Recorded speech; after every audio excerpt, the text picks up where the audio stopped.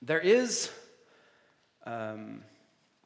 admittedly, anxiety in my heart even now as I come to preach on anxiety from the Scripture. So you have to know that, and I just got a text before I walked up here saying, praying for you from someone in our body, and thank you for praying. And I don't know what it is. It happens to me every Sunday, actually. I preach to high school students every Sunday night, and then junior hires on Monday, and there's just something about the weightiness of God's Word that you don't want to get it wrong, and you want to teach it in a way that is helpful and honors Christ. Well, then I think, maybe as way of introduction, you might relate to a sign that I read about on the top of a chaplain's door. It said this: if you have worries, come in and let's talk them over. If not, come in and tell us how you do it, right? We understand, right? We can relate to the fact that we all worry, we all fret, right? We all have anxious thoughts throughout our day. And maybe this morning, you come in with worry. You come in with anxious thoughts that consume your heart and your mind. Maybe it's big, maybe it's small. If you're a mom, maybe you're worried about what you're going to cook for lunch this afternoon. Maybe you have people coming over and you want to be hospitable, but you're starting to think about the plan and the recipes and things you have to go to the store and how you're going to get there and what time it's all going to be ready. If you're preaching this morning, you might be worried about what other people might think. Or you might have a fear of man. You might be worried that your pastor, who's also your boss, is sitting down there in the front row, and he's going to review this with me on Tuesday. So maybe that's you this morning. Maybe you're worried about your kids. As me and my wife, even last night, praying over some worries in our own home about our son and our daughter, where we're going to do school and how that's going to work. Should we continue to do the thing that we are doing? And what about their friends? What about their future? If you're a dad, you might be thinking about something that's going on at work right now. You might be anxious in your heart, knowing there's something that has to be done tomorrow morning, first thing, and you've got to get in early to make that thing happen. I remember one time being at a men's retreat, and a man stood up and asked for prayer. I think, Scott, you might have been there. And he stood up and he said, I wake up almost every day in a cold sweat worrying about the fact that I have to raise some, I think he said $200,000 a month for the organization that he works for. So he's got to go out and make cold calls and go door to door and raise money. And he said that the beginning of the month was just the worst, knowing that he has the clock ticking. Maybe you have concerns and worries like that this morning. You're a young person. You're unsure about your future. Seniors in the room who I'll get to celebrate with tonight as we celebrate in high school ministry our seniors and celebrate them. Maybe you're unsure what the future holds. You're unsure what school you'll be going to, and maybe the decision you have made you're not sure about, and so you begin to worry in your heart. Maybe this morning you're awaiting the test results because they found something at the doctor this week, and you're not sure what the future holds. Maybe you're a farmer, and the rain has brought worries to your mind as they might affect your crops or your harvest. Or how about this one? You're worried about your finances. Maybe even right now where you sit, you have enough money to make the May rent, but June seems impossible. You're not sure if you can work enough shifts in time to make the money appear. Or maybe you're unmarried and you desire to be married. And so you're worried. You're worried it's not going to happen. I just want to say emphatically to you, not only do I relate to your worries, I understand it as a broken man, but I also want to tell you there is hope for you today. There is hope, and it's found in God's sure word. It's the one thing I love about our church. We're going to bring you back to God's word. If you don't like what we're doing this morning, then you won't like the youth ministry. You won't like the children's ministry because we're going to point people back to God's solutions and God's remedy, specifically this morning to your worried heart. And so I'm going to ask you, please grab your Bibles and turn with me to Philippians 4. Philippians 4. I've had the privilege of teaching this book to our junior hires and our high schoolers this past semester. And if you don't know much about Philippians, I just want to give you just a quick overview. You've got here now Paul in prison. He's writing this from Rome to a church here at Philippi. And he's most likely chained to a prison guard as he sits in prison. And he's actually not sure if he's going to make it out alive. Plenty of reasons, right, for the church to be anxious for him. He has a concern for gospel progress in the city and for the people. It really is, though, as much as there's concern, it's a letter of friendship. It's actually a happy letter. It's a joyful letter, joy appearing more than 15 times throughout this little letter. And he kind of writes it in response to a gift that the people sent. And really the purpose is found in Philippians, I think it's found in Philippians 1:27. If you have your Bible open, look down there at verse 27 in chapter 1. For his purpose, he says it this way: only let your manner of life be worthy of the gospel of Christ, so that whether I come and see you or am absent, I may hear of you that you are standing firm in one spirit, with one mind, striving side by side for the faith of the gospel. Paul here worried about gospel progress, worried that the people would live their lives worthy of the gospel. We're going to look at Philippians 4, but if you just jump to the end of Philippians 3, as we get ready to start Philippians 4, you'll see that Paul's concern there is to have a singular focus upon Christ, And he really, like he said in 1:27, he comes at the end of 3 and I want the church to be unified. I want the church to have a unity that is unlike any other unity seen in the world today, and that will lead to gospel progress. And so he calls the church to be unified, and in chapter 4, he calls them to stand firm in their unity, to be essentially on guard. He points out 2 women there in 4:2, Euodia and Syntyche. He says, I want them to agree in the Lord. And then he starts to give some exhortations, some final thoughts as he closes his letter. And what I want to look at specifically is verses 6 and 7. I'll read them, and we will dive in. And kind of here's my outline for the morning. Paul gives really 2 commands and a promise. 2 commands that go hand in hand, and a promise. The first command is refuse to worry. Refuse to worry. It comes from verse 6, and I'll talk about it. The second is request of the Lord. That's the second command. And then finally, the promise there is rest in the Lord. Look down at verse 6, and we will dive in and look at this morning. It says this: do not be anxious about anything, but in everything, by prayer and supplication with thanksgiving, let your requests be made known to God. And the peace of God, which surpasses all understanding, will guard your hearts and your minds in Christ Jesus. There it is in our outline this morning, right there in verse 6. Refuse to worry. Refuse to worry. He says it clearly. Do not be anxious about anything. It is in the text a command. It's as clear as me telling my son, I need you to go take out the trash. It's a command. Literally, this do not be anxious, Paul's saying, stop worrying about anything. Stop worrying about anything. It's a command. I like to say that it's God's way of saying no worries. No worries. And Paul uses that word anxious, and it's actually the exact same word he used in earlier in the book. If you just turn your Bibles to 2:20, he used this word to describe Timothy. He's talking about Timothy and Epaphroditus, and he says this in 2:20, for I have no one like him who will be genuinely concerned for your welfare. That word concerned is our word anxious in our text.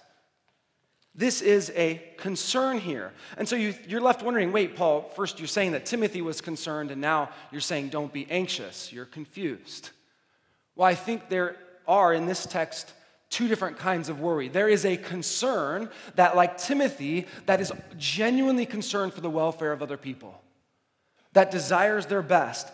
Timothy as a pastor, concerned for the church, that what's happening to them, always a shepherd. But then in our text, We have really an ungodly concern where Timothy's is focused upon the Lord, it's focused upon other people.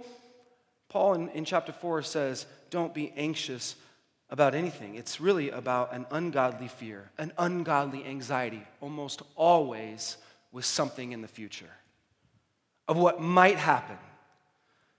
And it's an absolute controlling fear. It's a controlling worry. It's overwhelming. It grips our hearts, and we feel the weight of it. Sometimes even we feel like it's physical. Because it's the kind of worry that essentially is godless. It's the kind of worry that is, in this text, sinful because it removes God's wisdom, God's sovereign power, and it replaces it with the idol of self. This kind of anxiety and fear, it's pervasive today. And if you, for a moment, I'd just like to give you some stats related to what psychologists say about anxiety. They have this big umbrella they call anxiety disorders. And under that general category are a number of diagnoses related to worry. Here they are. Here's just a few of them. Acute stress disorder. Adjustment disorder. Often found in young people when they go from one town, they move to a new school, have a hard time adjusting. They have a disorder for this. There is this one, agoraphobia, in which you fear and avoid places and situations that might cause you to panic and make you feel trapped, helpless, or embarrassed. There is OCD, obsessive compulsive disorder. There are panic attacks. There is post-traumatic stress disorder common among soldiers that have gone to war or someone who's experienced something very intense. There are social phobias. And really just any kind of phobia can fall under anxiety disorders. I like this one personally. It's called arachibutyrophobia, the fear of peanut butter sticking to the roof of your mouth. We've got a name for that. I can't even pronounce that. I feel bad for the Spanish ministry who has to translate for me. But according to the ADAA, by the way, that's the Anxiety and Depression Association of America, there are right now 74.5 million young people. I preach to young people, so a lot of my stats are focused on young people. But there's at least 17 million of those that have a diagnosable psychiatric disorder. 17 million young people right now running around the United States with a diagnosable psychiatric disorder. And maybe it would surprise you to know that the most common, with over 30% of young people, the most common are anxiety disorders. That's among 13 to 18-year-olds. And they did a large sample of young people and they surveyed, and what they found was that the start of anxiety disorders on average was at age 6. Anxiety in the child's heart. I even don't have it in my notes, but lots of good things being written, even for Christians today, on children experiencing anxiety. Age 6, the average age. And maybe the most shocking thing that I thought in the report is this, that what child anxiety can actually predict. This is what the psychologists say that child anxiety can predict. In the report of those who were diagnosed, it can predict these issues later in life. Panic attacks, depression, separation anxiety disorder, conduct disorder, social phobias, and the one I think we don't really love to talk about, suicidal thoughts, suicidal plans and attempts. I even saw an article just released in Time magazine that the gap is closing between young women who attempt suicide and young men. It's closing. And what often comes up in this is actually even things like, lately, the thing is social media, causing anxiety in the heart, causing frustration. And you might even say that as a culture, we're just a bunch of worrywarts. You've heard that term, I'm sure. We worry all the time. And we don't need really a bunch of stats. Right? We don't need a bunch of studies or psychological terms to know that we struggle with this. And what we want is what I saw. I think Jason Torres, I was at Grace Group this week, and he was wearing a shirt. It said, Hakuna Matata. Right? Don't we want that? It means no worries for the rest of your days. It's a problem-free philosophy, Hakuna Matata. Yeah. Right? We want that. It's no passing craze. It means no worries. Right? We want it. And it sounds like a relaxing and nice way to live in the jungle when you're a Pomone and Tuma, whatever they're called. And we still have, but the reality is we still have plenty of situations and times we're prone to worry. Money, friends, relationships, pleasing people, jobs, responsibilities, school, AP exams, some of our students. Homework, going to the dentist, that's a classic. Success, reputation, and our futures. Just this week, I was driving with Blake, and my wedding ring was not on my finger.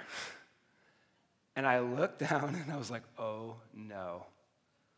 Right, that fear that overtakes you. I have no control. I don't know where it is.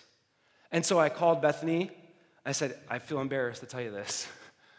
I don't know where my wedding ring is. Will you just look on the bathroom sink and see if it's there? Sometimes I take it off. Maybe if I'm doing my hair or something and I take it off so I don't get stuff on it, and it wasn't there. And I had a choice to make in that moment. Will I fret and worry? Or will I do something else that God has called us to do? I had concerns this week about not having enough counselors for summer camp, concerns for River of Life and summer ministries, finishing a seminary class that I had to finish up, finishing even my sermon. I had a number of different meetings, including elders meetings last week, personal counseling, phone calls, getting ready for a Bible study that was canceled and then came back the next week. There was Mother's Day, right? Not having a gift or not making it special. And then, of course, the one, money. So why do we worry so much? Why is it that we worry? What are we worried about? How does this make sense? Do not be anxious about anything. What happens is our worry is not based on reality. It's often based on fear. I love the way Robert Jones says. He says, worry is a false prophecy. It comes to tell you the future, but it's false. It tells you something about the future that's not based on reality. And worry and anxiety, they're often based just on that, on ungodly fear. It's an ungodly fear and worry. It's characterized by unbiblical thinking. You're focused on your circumstances without regard for God. It's self-centered, even as I admitted my own fear of man. Self-centered. It can motivate us to commit other sins, such as lying or failing to fulfill our responsibilities. And how about this one? Anxiety can even arise from guilt, the fear of being found out. Oh no, what will they think? Or the fear of the consequences, what will happen to me? Or even, ultimately, the fear of God's wrath. Do not be anxious about anything. We struggle with worry. Would you just for a moment turn your Bible to Matthew 6? Jesus said something about worry.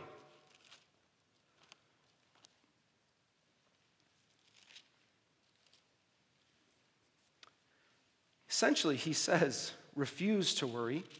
But he says it 3 different times in the Sermon on the Mount. In Matthew 6, no doubt you've read this. Just want to make a couple observations about it. Matthew 6:25 says this. We'll read through 27. It says this, therefore I tell you, do not be anxious about your life, what you will eat, what you will drink, nor about your body, what you will put on. Is not life more than food and the body more than clothing? Look at the birds of the air. They neither sow nor reap nor gather into barns, and yet your heavenly Father feeds them. Are you not of more value than they? And which of you, by being anxious, can add a single hour to his span of life? You know what Jesus' point there is? He's telling his followers that worry accomplishes absolutely nothing. It accomplishes nothing. You ever just laid in bed and been worried? What does that do? I told my students, you might as well just get up out of bed and go study for the test that you're worried about. I think you'd be better off with less sleep than worried. In fact, worry actually causes lots of other problems. I'm mindful, even as it's not even in my notes, of my boss I used to work for in the secular work environment who had ulcers, plagued by worry when she'd walk in the door. And then finally, I remember me and Bethany had to go sadly visit her in the hospital because she had worried herself sick. It causes problems. Keep reading there in Matthew 6. Jesus says in verse 28, and why are you anxious about clothing? Consider the lilies of the field, how they grow. They neither toil nor spin. Yet I tell you, even Solomon in all of his glory was not arrayed like one of these. But if God so clothes the grass of the field, which today is alive and tomorrow is thrown into the oven, will he not much more clothe you, O you of little faith? Therefore, do not be anxious, saying, what shall we eat, or what shall we drink, or what shall we wear? Stop right there. Jesus' point there, you might have missed it, because he says, you of little faith. He doesn't say you of no faith. He's talking to his followers, to his own disciples even. He says, you of little faith. The reason why we can say that worry is sin is because it lacks faith. It is simply, and I love the way Jerry Bridges writes it this way. He says, anxiety is sin because it's a distrust of God. When I give way to anxiety, I am in effect believing that God does not care for me, that he will not take care of me in any particular circumstance. So it's a distrust of God. And maybe secondly, it's sin because it's a lack of acceptance of God's providence in our lives. That God is orchestrating the things in our lives for his plan and his purpose. We could also say that worry is a form of idolatry. Idolatry is right, it's worshiping something other than the one true living God. And in most of the time when we're worried, we're trusting in ourselves. I think I one time heard C.J. Mahaney. He was talking about if two Christians were getting water at work, and they were standing at the water cooler and they were talking, and they're saying, oh, how you doing? Like, oh, I've been struggling a little bit with this. And if we were really honest with ourselves, it's like, well, what are you struggling with? Well, I'm just trying to dethrone God today and trying to sit on my own throne of self because I'm worshiping self right now. Like if we were going to spell it out, that's what it would be. It's idolatry. And have you considered maybe that you want control, you want the power, you want to sit on the throne of your own life and make life work out the way you want it to? That sometimes is why you're anxious. Have you considered this morning your anxiousness this week, your worries? Do you lack the faith to believe he's sovereign and in control of your life? Proverbs 12:25, don't have it on screen, but it says this: anxiety in a man's heart weighs him down. It weighs him down. You ever feel that weight? You ever feel the anxiousness? Again, worried, sick. What can you do about it? Well, first and foremost, you have to refuse to worry. You've got to not be anxious about anything. It's a clear command from God's word, both from Jesus himself and here in Philippians. Do not be anxious. But here's where hope comes in. There's two parts to this command. I want to take you to the second command, which is simply request of the Lord. These two go hand in hand. You can see it there in the text. Verse 6, do not be anxious about anything. And here's the transition. But in everything, by prayer and supplication with thanksgiving, let your requests be made known to God. I'll just say it simply. The antidote to your worried heart is prayer. It's prayer. The Christian in trial, trouble, worry, doubt, anxiety, stress, all of it is to come and request of the Lord. Bring those things to the Lord. And what Paul does is he kind of loads up a bunch of synonyms. He says, but in everything by prayer and supplication, with thanksgiving, request. There's a bunch of synonyms to say you got to come pleading to the Lord.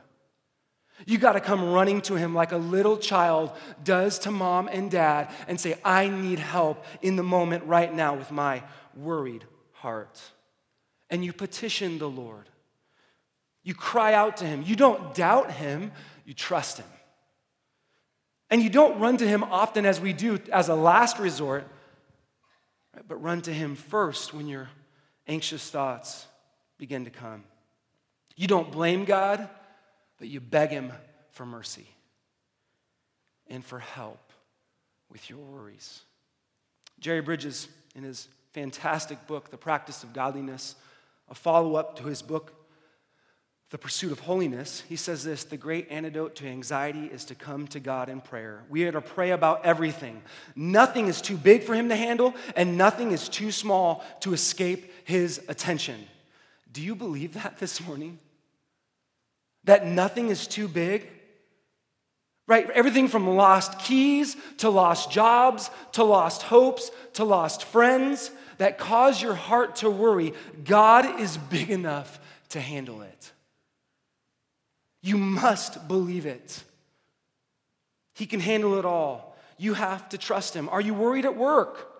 Are you slammed with deadlines? God can handle that.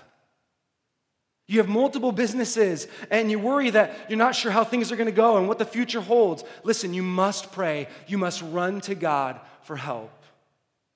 Petition him. Are you worried in school? Right, you've got those finals that are coming up. You got another year left at this school and you're just not sure what's going to happen. Listen, let your requests be made known to God.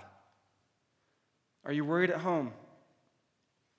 Son or daughter just got their driver's license maybe, and you worry what might happen. Listen, I can remember, this just came to my mind. I remember one moment in my life where my mom was actively praying for me. And I had sat down on my couch. It was in the middle of lots of turmoil in my family. And I remember sitting on the couch in this apartment that we had for like 2 months. And to my left was a little book and a Bible. And I looked down, and it was my mom's handwriting. And I looked at it, and it said, "For Shay, he just got his driver's license. I pray he would be safe." I didn't even know my mom was worried about that. Maybe you have that worry this morning. But the antidote to that worry is prayer. It's prayer. And then the text says, in everything by prayer and supplication, here it is, with thanksgiving. I love that Paul adds that. He's in a moment here of rejoicing. He just told them in verse 4 to rejoice in the Lord always. Again, I will say rejoice. And here he says you should pray with an attitude of thanksgiving. It's not too unlike what he wrote to the Colossians when he said, continue steadfastly in prayer, being watchful in it with thanksgiving. At the minimum, if you're a Christian here this morning, if you've been redeemed by the blood of Christ, you can be thankful that God saved you. You can be thankful that he shed his blood, that out of the depths of your sin, he called you out and made you his own. So you can come always in prayer thanking the Lord that he saved you. Because what happens is a spirit of gratitude, a spirit of thankfulness, it keeps our prayers from being selfish. Keeps them from being focused on self, but on what God has done. I love the way Peter says this. You can be thankful. You can be thankful in prayer because 1 Peter 5:7 says this, casting all your anxieties on him because he cares for you. That's a fantastic promise. He cares. God cares for you. The creator and the sustainer of the universe right now cares for you individually. He cares for every single person in this room, the people in the lobby, all the people in the Generations building, everybody on this campus, throughout our city, throughout our state, our country. He cares for everybody individually and corporately. He does it in a personal way, in a loving way, and you can trust him this morning. The things he's doing in your life are for your good. That's what Romans 8:28. It's not a wrong verse to quote. And we know that for those who love God, all things work together for good for those who are called according to his purpose. So the morning when you can't find the keys, God's using that. It says everything, all things work together for good. The cure for anxiety and worry and stress about whatever troubles our fearful hearts is prayer. I read this week about the different ways that people try to stop worry. Here's one. Just take a deep breath. You ever heard that one? I'm not going to lie. I was actually trying that one up front this morning. Let's be honest with you. Take a deep breath because the heart starts to pump. Here's one I thought was interesting. They said, set a timer. Just give yourself 15 minutes of worry time and then stop. As if it was that easy. Like, that was legit. Here's one that I never thought I'd ever say out loud. This one says, yell shred in your head and picture your worries going through a paper shredder, visualize them being destroyed. Again, if it was that easy. How about this one? Distract yourself with music, an exercise, a good book, or a movie. And they say it's hard to focus on the negative when you're enjoying yourself. Maybe that'll last for a moment. But God's word says that we're supposed to pray.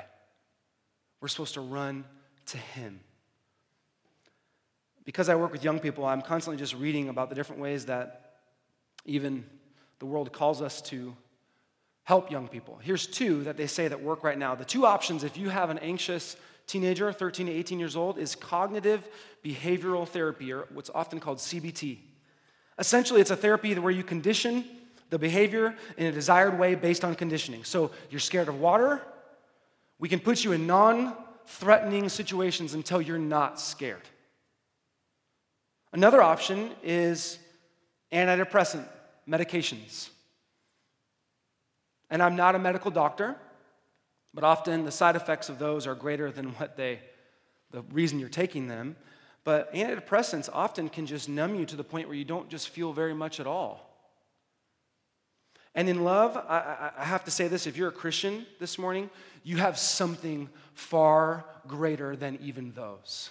It may be appropriate for you to take antidepressants. You need to walk with your doctor through those things. But at the minimum, if you know Christ, you need to pray. Those things are just trying to relieve symptoms. They can't cure your anxiety because your anxiety starts in your heart. It starts in the place where drugs don't go. It's only the place that the Word of God, by the power of His Spirit, can go. And so you need to run to Him. You can't fix your heart with those means.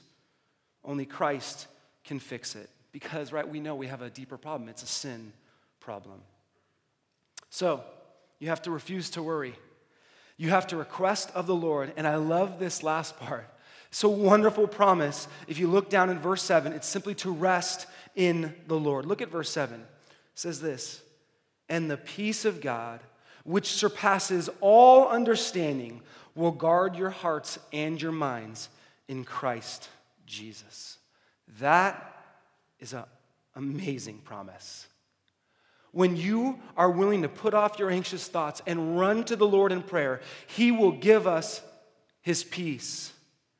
You go in a spirit of thanksgiving, as we already talked about, and your worried heart, which longs for rest, which longs for peace, will find it. Peace here is not a command, like refusing to worry or simply requesting of the Lord. It's a result. This is what happens when we cast every care upon the Lord who cares for us. And you'll see the way Paul describes the kind of peace. Look at the descriptions he gives. He says it's the peace of God. It's the peace of God. It comes by His Spirit. It comes through a relationship with Him by the blood of Christ. It not only brings initial peace at salvation, but a peace that comes when we trust Him completely, running to Him with our circumstances and our cares and our anxious thoughts. And by being of God, it's a fruit of the Spirit. Love, joy, peace. It's a result of the Spirit's working in each life that knows Him and trusts Him. Paul also says, not only is it of God, he says it surpasses all understanding. All understanding. In a word, it's mind-boggling, this peace. It's not like any kind of peace that you can experience anyplace else outside of the Spirit of God. It is, in that sense, beyond all human comprehension. In fact, it just doesn't even make sense, is what Paul says. You can't explain it. Your heart comes with worries and anxieties, and you run to Him, and He brings His peace. Right? It goes far beyond all we can ask or think, because God Himself is so much greater and so much higher and so much wiser than our worried hearts. He also says that this peace will guard your hearts and your minds in Christ Jesus. They'll guard your hearts and minds in Christ Jesus. Peace acts like a guard. It's the idea of a soldier protecting a city or protecting it from harm. And I don't know why I have this Monty Python reference in my mind where it's none shall pass. None shall pass. Anxious thought comes in, God's peace deflects it. It's a guard. It protects you. It doesn't mean that anxious thoughts aren't going to come. It means that it's going to protect your heart from fretting over those things, from causing you to fear, causing you to worry. It works in that moment to guard against the control that anxiety wants. Right? And it comes to the place of which we need it most. He says it there, will guard your hearts and your minds. Often in the Bible, hearts and minds are the same thing. That's the control center of your life. The place where we worry is the place where God's peace comes. A lot can be happening outside of us, and we can still enjoy the peace of God because it goes down into our hearts. Proverbs 4:23 says it like this, keep or guard your heart with all vigilance, for from it flow the springs of life. God's peace does this. It guards, it protects as you run to him. And last, I don't want you to miss this. He says it will guard your hearts and your minds in Christ Jesus. It's in Christ Jesus. This peace that is mind-boggling, that's of God and of his Spirit, is only found in a relationship with Jesus Christ. This peace this morning is only promised to those in Christ Jesus. Listen to me very carefully. If you're not in Christ, I have no hope for you against your anxious heart. If you're not in Christ, you will worry. You will not have the peace that I'm describing this morning apart from Jesus Christ. That is what Paul says in the text. That is what we preach. So if you know Christ, you have to run to him with everything. Request of him and his peace will guard you. But if you don't know him, anxiety and fear continue. And actually, you do have reason to be anxious and fear because you actually stand in opposition to a holy and righteous God. You don't have his peace. You have not experienced his peace. Luke 14, Jesus described it as two armies going to battle. This is God and you. And you have a few guys and he's got a bajillion. You won't win. You need the saving peace that comes from the blood of Christ. Before you can experience the sanctifying peace, you need to experience the saving peace. You need to pray, but you need to pray a different prayer. You need to pray the prayer of repentance for your life of sin. You need to pray in faith, trusting alone in the righteousness that is Christ's for your salvation. That he died upon the cross and 3 days later rose from the dead, overcoming sin and giving you hope and peace. You can do that this morning. You can pray that Christ would save you, and then you can experience the kind of peace that he promises. He did all of that for you. That the gospel should be a blessing to us Christians. He did that for us, right? And it should be the one we preach to those who don't know him. So would you call on him this morning, pleading for peace if you don't know him by the blood of Christ? Only Christ can save you. Only Christ can bring saving peace. So prayer then comes with peace. And listen to this. It's not because we get what we want in prayer or in our worried moment. It's because we're just simply expressing our trust in God. Right? When we don't have it all figured out, we can trust in a sovereign Lord, a loving God who knows our thoughts. Christ said it this way in John 14:27, peace I leave with you, my peace I give to you, not as the world gives do I give to you. Let not your hearts be troubled, neither let them be afraid. I was amazed this week. I saw a stat that said basically the number one command in the Bible is do not be afraid. We need his peace. Isaiah said it this way, if you're thinking in the Old Testament, you keep him in perfect peace, whose mind is stayed on you because he trusts in you. Do you trust the Lord this morning with your anxious thoughts? Would you refuse to worry? Request of him in a spirit of thanksgiving, and then rest in his peace. I love the way, and I'll close with this, I love the way Paul Miller has a book that I highly recommend called A Praying Life. I think this is a sweet promise. He says it this way. Prayer doesn't offer you a less busy life. It offers you a less busy heart. That's helpful. I hope and pray for you as you even go from here and new worries come. You would trust in the sovereign God who rules and reigns over your life.